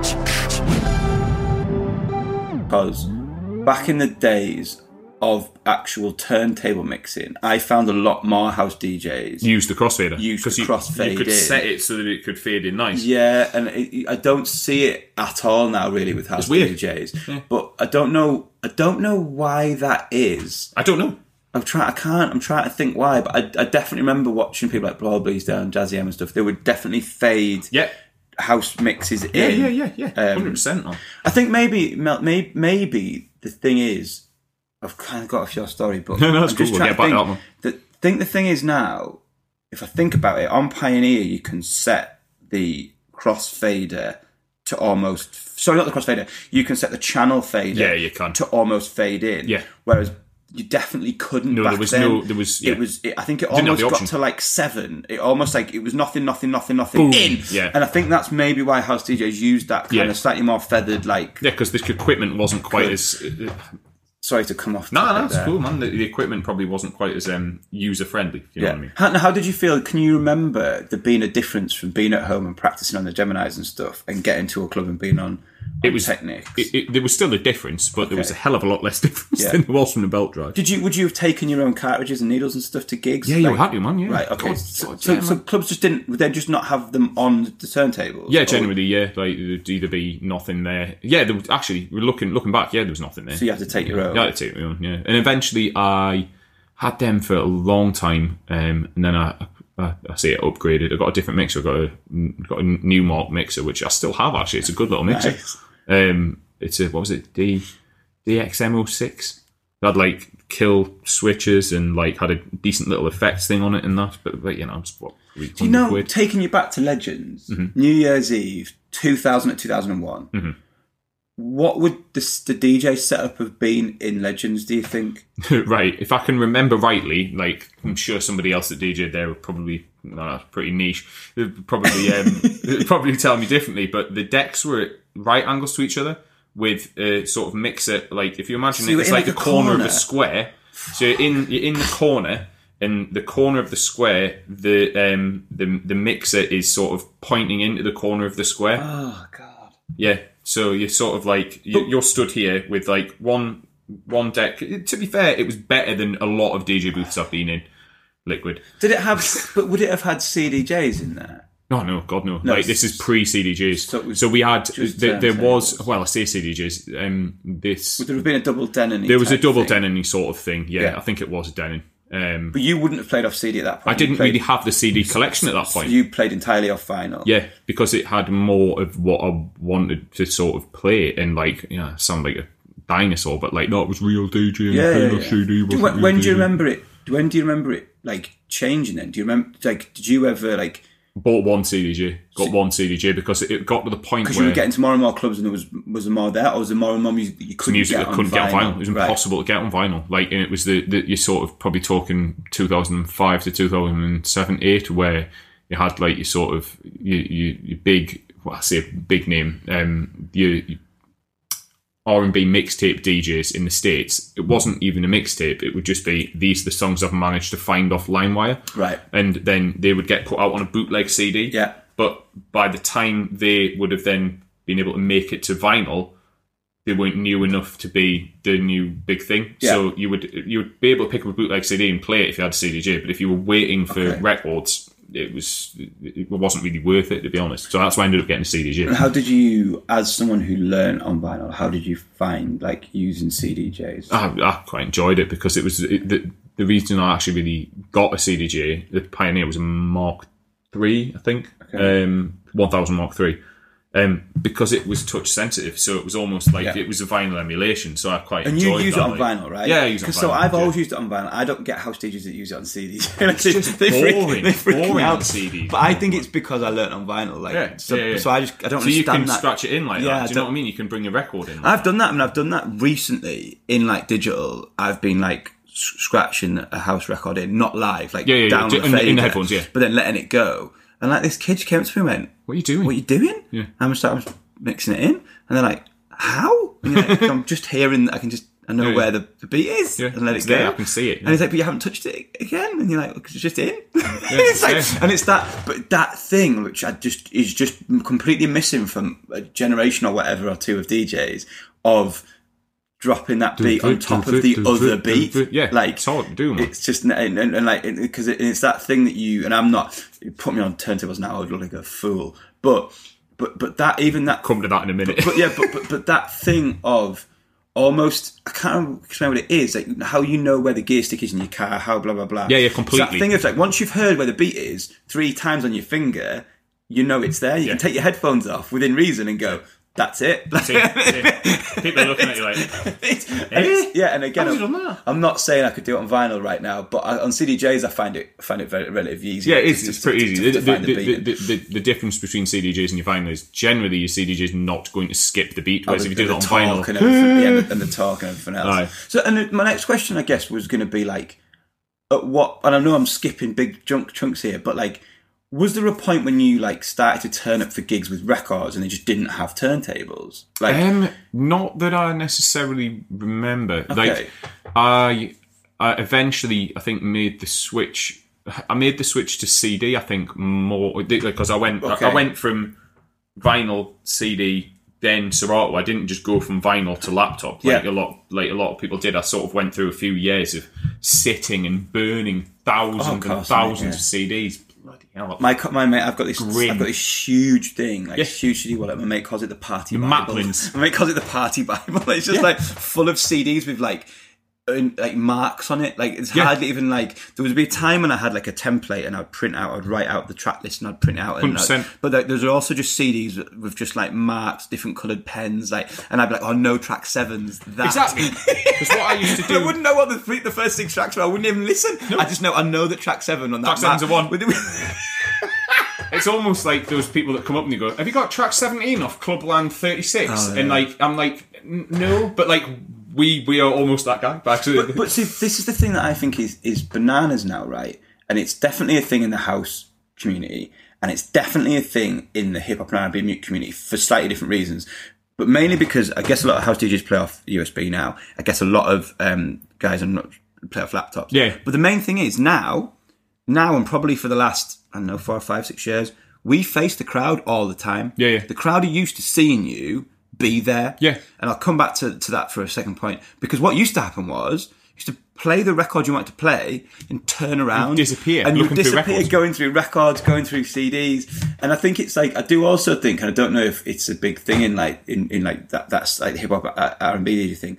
But now there's a lot of hatred on DJs who just pretend to be touching stuff. Yeah. But it's like, what am I meant to do for the next 4 minutes? Like, and you're just looking down, twizzling a knob on a CDJ. Now, there's a bit of laptop touching and stuff, but like, people forget, like, I remember like, you would go into venues and there would be a shelf behind you with a light. Yeah. And that was lush. I remember complaining when Julie's turned into Blue on Newcastle Quayside, and like Julie's was an institution for R&B and hip hop, man. You're probably talking even 20 years before that. It was a massive nightclub for years. And when it changed, I remember, like, this is another point, and I'm sure you'll agree with me. I know a lot of DJs do actually. When DJ booths get designed, the DJ is the last person who is involved, if they are involved at all. No. Like, generally, like, I remember going in and it was tiny. The DJ booth was tiny. Like, you're talking it was probably, like, I don't know, 2.5 feet long, like, to stand in. And then there was a fold-down shelf that came in, like, behind the door. So, yeah, I mean, I'm quite a big guy. And I remember being like, bloody hell, I'm going to have to make the switch to CD because they still had turntables. We had CDJs as well. I'm saying I'm going to have to make the switch to CD because there's nowhere to put fucking anything at all. You can't put anything anywhere. So that's why I'm like, now I love playing off USB, like, because most of the time I will just play off USB if the kit's there. Yeah. Because, I can just turn up with. So that's interesting.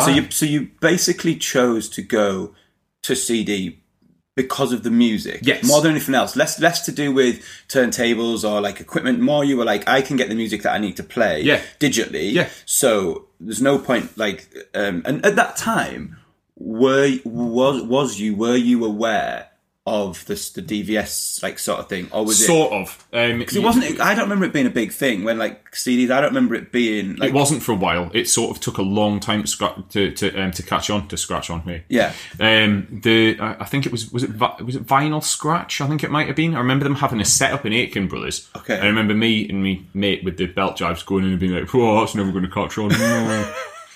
Do you know what I mean? Because it wasn't very good. Yeah. At the time, it was like it seemed too far into the future to sort of, because we were still like, HMV was still taking an awful lot of my money because we were buying CDs. Yeah. I wasn't necessarily downloading that much music. Yeah. But yeah, I was sort of exposed to it then. But I remember Devon getting SL1 box, and I remember Pete having an SL1 box, and I remember being like, "Oh wow, this is actually pretty good." Because they were hooking it into the CDJs. Yeah. And I was like, all right, okay, this is. But they were doing really it. They weren't cool. doing it on turntables yet. They were doing it on. They CDJs. were doing it. They were doing it on CDJs for the sole reason Yeah. that clubs had basically binned off turntables because nobody was using vinyl. So we were quite lucky in a way that that Serato Scratch Live worked with CDJs. Otherwise, it would have been pretty much. But was there a point, like you said, you had that one CD? There was a point when you were mixing between vinyl and CDJs. Yeah. Like literally open format. And then you sort of moved from the CDs to Serato went to Serato with turntables or on the CDs? With CDJs in clubs and with turntables at home. Because didn't have CDJs in the house. Yeah, and didn't have turntables in the clubs. I exactly, guess. Pretty much. So it was, I suppose in a way, it sort of improves your skill set because you're pretty much prepared to play off anything, really. Yeah. And then eventually... and then did the USB thing alongside that, or did the USB replace CDs? USB essentially, Serato completely replaced CDs for a while. Yeah. And then I was just like, you know what?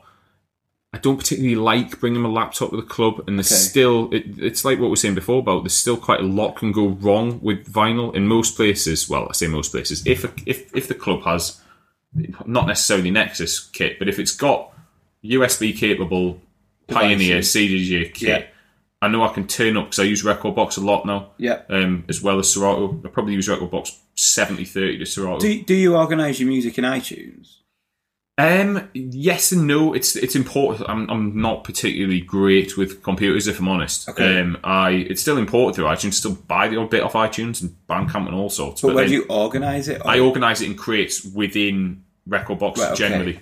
So even if you were going to use Serato on your vinyl, it would does Serato suck it through from Record Box? It doesn't. You've got something called Record Buddy, but I've never really bothered with it. But I had going back to kit. I bought a Numark NS6, which was like the first 4-channel, like essentially controller. Okay. And I bought that literally on the day it came out after I'd watched the promo videos for months, and I was like, right, I need to get hold of that. It's really good. So that was was that like a Serato controller? Yeah, it was a Serato controller. So that was a standalone. You had your laptop and you had that, and you could DJ. And that was it. And you could DJ with that. So it was basically that essentially was then a replacement for 2 CDJs and realistically a 4-channel mixer, which was amazing.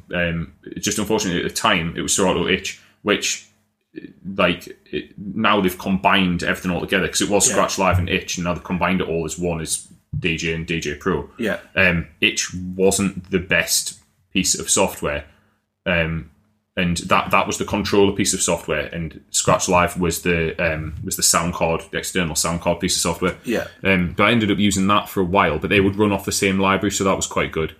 And then I just wore the controller into the ground, basically, and ended up getting a new one. I was actually using Record Box quite a lot at other gigs where I wasn't having to take a controller because they had good CDJs. Yeah. So I was playing off USB quite a lot.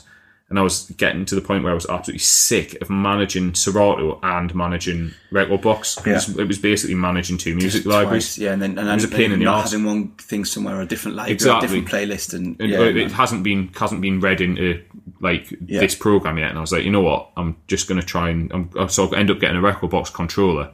Now, apart from when I've had the opportunity to go and use like S9 if it's in a club or something, because I've still got Serato. Yeah. I'm using Record Box quite a lot, to be honest. If the kit's there to use Serato in the club, I'll just use it. But so out of what would you be your number one choice now? Like, if you were given a choice, what would you want a DJ off given choice today? Like, gig tonight. I'm covering your gig tonight. But gig tonight. If number one choice, like not what was just available? If you like, what would you be most comfortable on? I.e., if you just had your say, what would you choose to DJ from? What equipment? I really like S9, like with turntables, either with turntables or CDJs. I'm pretty easy, to be honest. Okay. It's sort of gone full circle from when we started. I think that back in the day, it was a lot more about your actual decks, like your CDJs or your vinyl. Yeah. And now I find it's an awful lot more about what the mixer is actually capable of. Okay. Like you look at like your your top of the range Pioneer stuff, like the effects and stuff on that, and like how good the crossfader is and everything. Those like that essentially makes you set. It doesn't really matter what format you're playing music off. Your mixer can make you set. Like interestingly, like so I had similar journey, like vinyl, then went to CDs. 8 million CDs. Yeah. Then went to like Serato with a laptop on CDJs. Yeah. And then after doing like a load of research, I switched from Serato to Traktor. Yeah. And the reason I did that was I was playing predominantly a lot of house sets. Yeah. And Traktor at the time, I don't think this is the case anymore. I haven't looked into Serato recently, which is probably lazy. At the time, Traktor felt to me like it had a lot more, like the loops were better. They had some effects. Yeah, I've heard that from a lot of house DJs. It was better. And they also had these like, I remember the like, X1. Yeah, and I remember like, I think when I had Traktor, I had Dice or something. Yeah, I love the Dices. Dices were wicked. And like, so I bought Traktor, I bought this like X1 controller, I bought like, and it was like, for me, just really interesting about what you're saying. For me, it took the quality of the mixer out of the fucking game. Right. Because basically, you could have just given me a 2-channel mixer with EQs, and I could do better stuff with my X1. I could loop stuff up. I could do all manner of effects. Yeah. And it was at the time I was doing a bit more touring, not great gigs always. Like I wasn't touring festivals. I was touring like smaller little clubs. And sometimes you turn up and just like shit would be shoddy, or like like it wasn't that big Pioneer that I was seeing dancing. But it didn't matter. But it didn't matter because I felt like I took control of that to me with my stuff. And interestingly, like just on the like just touching on, I know there's a lot of chat now about like iTunes and Apple and everything else. I hated iTunes when I first got it, but now I love it from the sense that like I've been managing my music in iTunes for over 10 years. Yeah. So all my playlists, and I make endless kind of playlists. I make playlists for gigs. I make playlists for like moods. I make playlists for tour shows. I make playlists for support shows. Yeah. I make playlists for months. I make like literally never ending amounts of playlists, all trees and trees and trees and trees.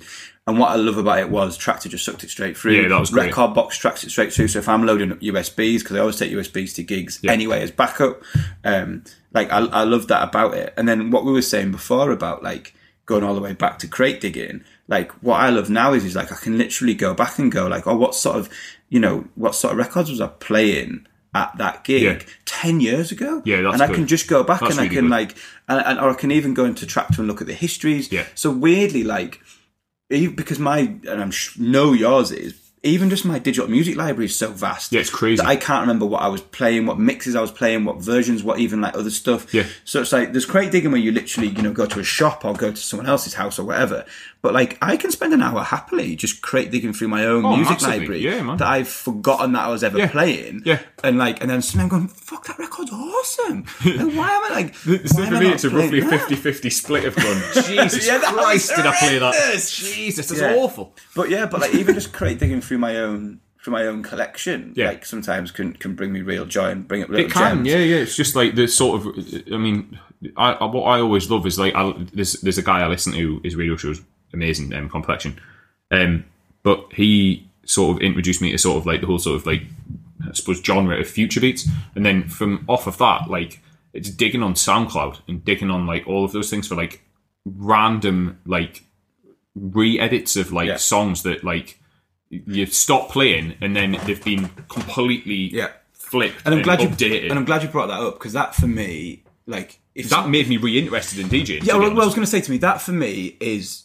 I think, and it's controversial because the equipment's a big thing, I think that for me is the biggest difference for me in DJing now than DJing 10, 15 years ago, because 10, 15 years ago, you know, and it's changed a lot of people's lives. Like, you know, Morales would get paid £25,000 to remix, you know, the latest Jamiroquai record or whatever, right? They don't pay those remix fees anymore now because 150 to 300 people will remix that record for nothing, and it'll be available on SoundCloud, and, or wherever, different portals, DJ City, whatever. Like, and it'll still get put out to shitloads of people. Yeah, and it's and that's what gives you the ability as a DJ to sound different from other DJs. It gives you the ability to play a different mix, a different edit. The fact that it's even so easy for me to go into Ableton and chop stuff up and rearrange things, like that, to me is what's changed the game. The platform on which we play on, I don't give a fuck about, and I make that point all the time. I don't give a fuck about if you play on turntables, if you play on a controller, if you play on, I don't really care. Come and play on fucking Ableton. I don't give a shit. Like, make people dance, entertain people, have a good time. That's what you're there for, man. But for me, what's changed the game is the ability for everyone's sets to be so completely different from pub to pub, and that's why it's lazy when you go to, you know, places and it does sound quite similar. Now, don't get me wrong, I'm massively guilty for playing big hit records. I love it, but at the same time, you can then differentiate by finding other little edits, other little bootlegs. It's like, say for example, as me, like, I'll, you know, when I do a Saturday night in like in a big mainstream bar, so I'm not playing underground shit. Do you know what I mean?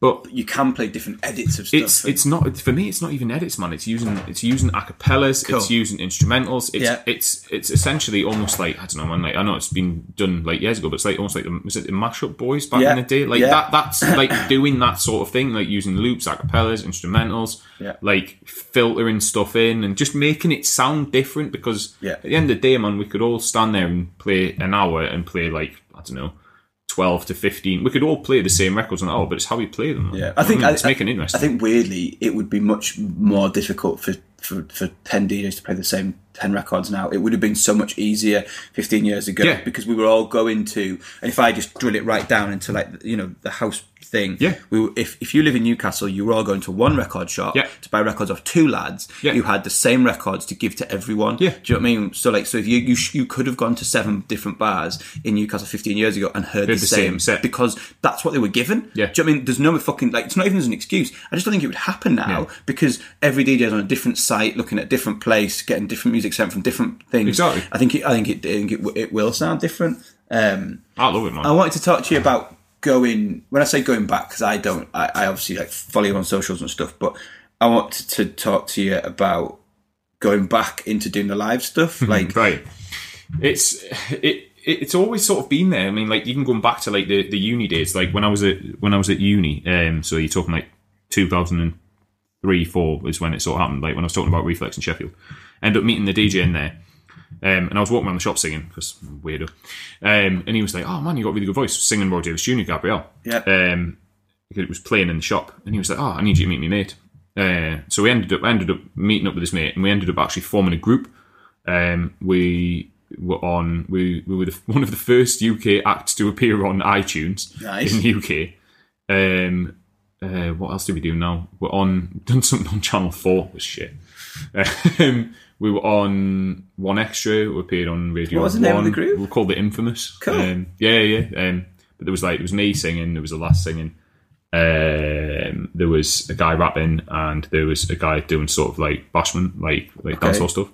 Like, Paulie's doing really well now, man. He's touring the world, like the bashment guy. And Lewis, who basically produced all of our music, but he'd been signed to TVT previously. Okay. But it was weird because we ended up just sort of meeting and just performing this sort of, not crew, but you know what I mean, for want of a better word. Yeah. Eventually that sort of fizzled out after a couple of years because I came back up here and it was too far to go, because you know what making money out of music's like, man. It can be hard, especially the live stuff. Then I sort of didn't really do that much for a couple of years, and then ended up working again with Wayne, as mentioned before. And what stuff were you doing with Wayne? I did something through Generator. Cool, Jim and that, it was I can't remember what it was called now, the programme. Was it like a workshop thing? It was almost like a workshop thing, or an education thing for young kids trying to get into stuff. Not necessarily. Well, no, it was basically like if you were a singer or a performer in the Northeast, we paired you up with a producer. Cool. Okay, yeah, wicked. So, like, weirdly enough, the lass who I sing with now, she worked with Smooth. Okay. So, like, you know what I mean, Newcastle's Village, man. I ended up working with Wayne, and we ended up writing a few songs together. It was Wayne was almost the first person. Exactly. Mixtape.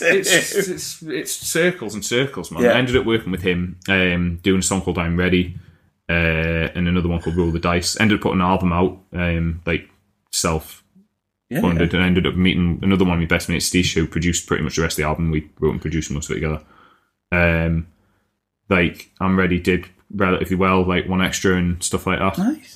This is like when it played a lot more R&B, if you know what I mean, like soulful stuff. Yeah. Then that didn't really go the exact way I wanted it to go, but then I was still working with Steesh on stuff, and he ended up. Well, he was a rapper as well as a producer, and like his work rate was ridiculous. It was so good.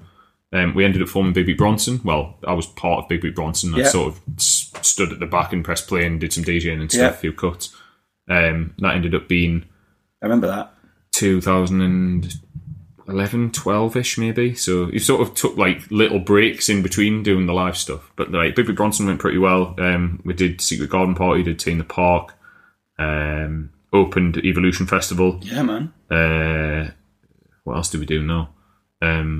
So what happened? BBC Radio 1 Big Weekend. And what happened with that? We ended up getting signed to a label, and then it just didn't work out, man. Like it's music industry. Exactly, it's music industry. It didn't work out, and it got to the point where there was, I think it was 9 or 10 of us, like trying to rehearse all the time and around family, and it just got too big to sort of handle essentially.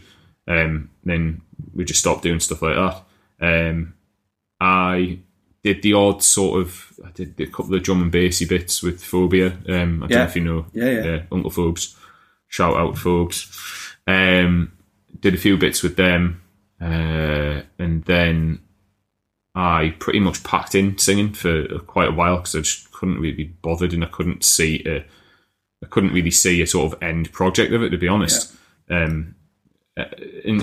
Like obviously you can't really see us on here. You probably look us up online, but like I'm big white Geordie bloke who doesn't really sound like that when he sings. To put it lightly. Well, Lewis Capaldi doesn't really sound like he. Yeah, it's true. That's true. But this is like 10 years prior to Lewis Capaldi. You know what I mean? Like, so there wasn't necessarily a market for that there. That was my sort of view. So I just sort of was like, what's this? I can't really be bothered. Yeah, I think the music industry does that to a lot of people at a lot of different stages. It does. People still come back from it. Yeah. But I definitely had that moment. Do you know what I mean? When I was just like, oh, do you know what? Like, it's like people telling me about, they were just like, right, if you want to make it as a singer, you need to lose 6 stone. And I was just like, right, that's great advice, but like, I need some actual advice here. Do you know what I mean? Like that sort of thing was not that helpful. But then I sort of packed in for a while, and then ridiculously I was watching this is like the least credible thing in the world, man. I was watching Tom Jones and Beverly Knight's Christmas special at like midnight on like, I don't know, Christmas Eve or something a few years ago. That's pretty credible.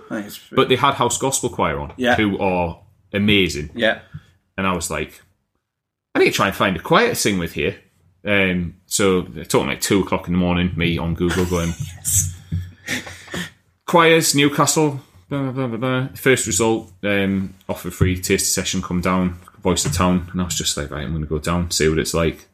And it was wicked, man. It was you've done something so like Take That and all sorts. Yeah. It's been a wild year.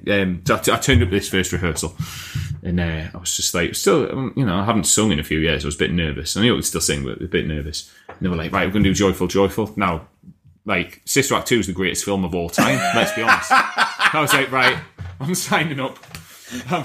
I'm in. Done. I'm done. Yeah. Where do I need to put pen on paper? Yeah. And then this year's been really good. I've ended up having like a solo with them, which is like, it gets really well received. We just do like covers of stuff. Yeah. It's Human by Rag and Bone. And then like this year we've done like we've done like a few shows and stuff, but the take that thing was just insane. Like, I mean, it was what 33,000 people at Riverside Stadium. Yeah. Thought I was nervous at Legends on New Year on that first gig, man. Jesus Christ, that was a different experience altogether. So yeah, like this, and then through choir, I ended up meeting Ruth, who I'd sort of known through bands and stuff like 10 years previously, and she was like, "Oh, we should try and go and do some wedding singing or something like that." Cool, because we both like neo soul, 90s R&B, and Maxwell, D'Angelo, that sort of thing. And it was just like, right, yeah, we'll have a go at that, and it's gone all right actually. It's gone really well. Does it, like, has that passion fed back into your DJ, and has obviously your knowledge of music has helped with singing? Like, how do you find the synergy between the two? It's got me more back into writing, which has been good. Like I say, because when you lose your mojo for doing something, it's quite hard to get it back. Yeah. To get the wheels turning again, and once the wheels were turning again, I've sort of done a bit more. Like I'm writing with writing and doing some singing with Lee Walker. You know, Freak Like Me. Yeah. So I'm doing some bits with him. I've just got like I want to do some more revocal and stuff, and obviously like I've got more. I've sort of tried to move a bit more away from like sort of open format and like big room stuff, and do some more sort of specialist gigs as well. Cool. Because I can play a bit more music that I really like rather than what I know other people like. Do you know what I mean? It's a balance, man. It's DJing, you know what I mean? It is. It's a balance. So the singing stuff's been the sort of bit of a saving grace in a way, to be honest. It's been really nice to get back into it. Cool, man. Right, we're gonna wrap it up the way that I wrap up every podcast. Cool. It's gonna be a different answer from you, I guess, than other people. Don't feel constrained by anything. Basically, what we do is we kind of curate your dream gig. So you're going to give me a venue. It can be a venue you've played. It can be a venue that you've been to. It can be a venue that you just have heard of. It can basically almost be a made-up venue. Like if you just go, I want it to be like, I want a stage on the town moat. It can be, the venue can be whatever the fuck you want. It can be a club you played, like you say, it can be anything you want. And then we're going to have 3 acts like on your bill. You can perform on the bill. You can perform solo. You can perform as part of your choir. You can perform back-to-back. You can do what you want. Or you can just curate your 3 acts. Those acts, again, can be bands, choirs, DJs. Yeah. A lot of the time in previous podcasts, it's been a housey DJ thing. But other people have named bands and vocalists. You can back-to-back people, so you can stick Jazzy Jeff in with Cuba, whatever. It's total dream, dead or alive, whatever. I don't think you've really prepared for it, which is good. But no, it's just always interesting, man. And it's just like in the moment right now, what springs to mind. So, first question is, what's the venue? Are we going big? Are we going small? Are we going festival? Are we going club? I think we're going club. I like clubs, man. Like festivals, like I don't really have that much experience with festivals apart from the band, so I'd say club. A couple of thousand people maybe. That'd be nice. Cool. It's still small, like a enough. liquidy type thing. Or? Yeah, like a liquidy type thing, but maybe it's a bit more credible for want of a better word. Okay, yeah, cool. Okay, yeah. DJ lineup wise, so I use the term 3 acts wisely in the sense that there's not a headliner, so we're not building up to act 3. They can go in any order and it can be as crazy as you want. Definitely Jazzy Jeff. Like I've been lucky enough. Like I've played with him 3 times. He's a really nice guy. Picked him up from the airport once in my battered old BMW. Did you take him up to Digital? No, I took him to Digital many years ago. Jesus, that's for Dave. Must have been a while ago. Dave Stone, I mean a good 10, 12 years ago. That's probably the least scary journey he's had from Newcastle Airport. When I always thought, right, when Jazzy Jeff did when he did Hesketh's private booking, I can just imagine rolling out of Newcastle Airport. And every other gig you do, driving to the city centre, there's lights, there's this. Now, this private gig is literally it's pretty much in the middle of a national park, so there's not even any street lights, let alone like neons and stuff. I can just imagine them going, Jesus. Well, I was there, but I had to leave to go and do a gig for Mike. Yeah. So I didn't see you or Jeff. I can just imagine them pulling up and just being like, where the fuck are we going? This is scary. Like, have you seen Hostel? Yeah, I've seen Hostel. Yeah, it's a bit like this. But yeah, I'd definitely have Jeff on. Jeff. 100% Jazzy Jeff. He's an amazing DJ. Diplo. Okay. Didn't see that coming. Absolutely. Like, Diplo, like in terms of like crate digging, in terms of like energy. Like I was lucky enough to be in the booth when he was on at Digital, 10 years ago maybe. Yeah. That was like my chest hurt from coming out of that booth. It was amazing. Nice. And Catering Order, in terms of DJs. Who's that? Canadian DJ, sort of on. Right, I'll have to go and. Look at his boiler room, man. Catering Order's boiler room's insane. I'll check him out. I feel embarrassed to not know. I think you'll like it, man. It's sort of bridging that gap between R&B, soul, and like proper, like good house music. Okay, cool, man. I'll definitely have to check it out. Stick a live act or something. I'd probably be Little Brother or Dwellier. They would probably be my two. Nice. Favourites. LKP, thank you so much for a chat. It's been delightful. No problem. Catch you again soon, man. Nice one. See you. Felix Leiter's in the House, the podcast about DJs, what they do, and who they are.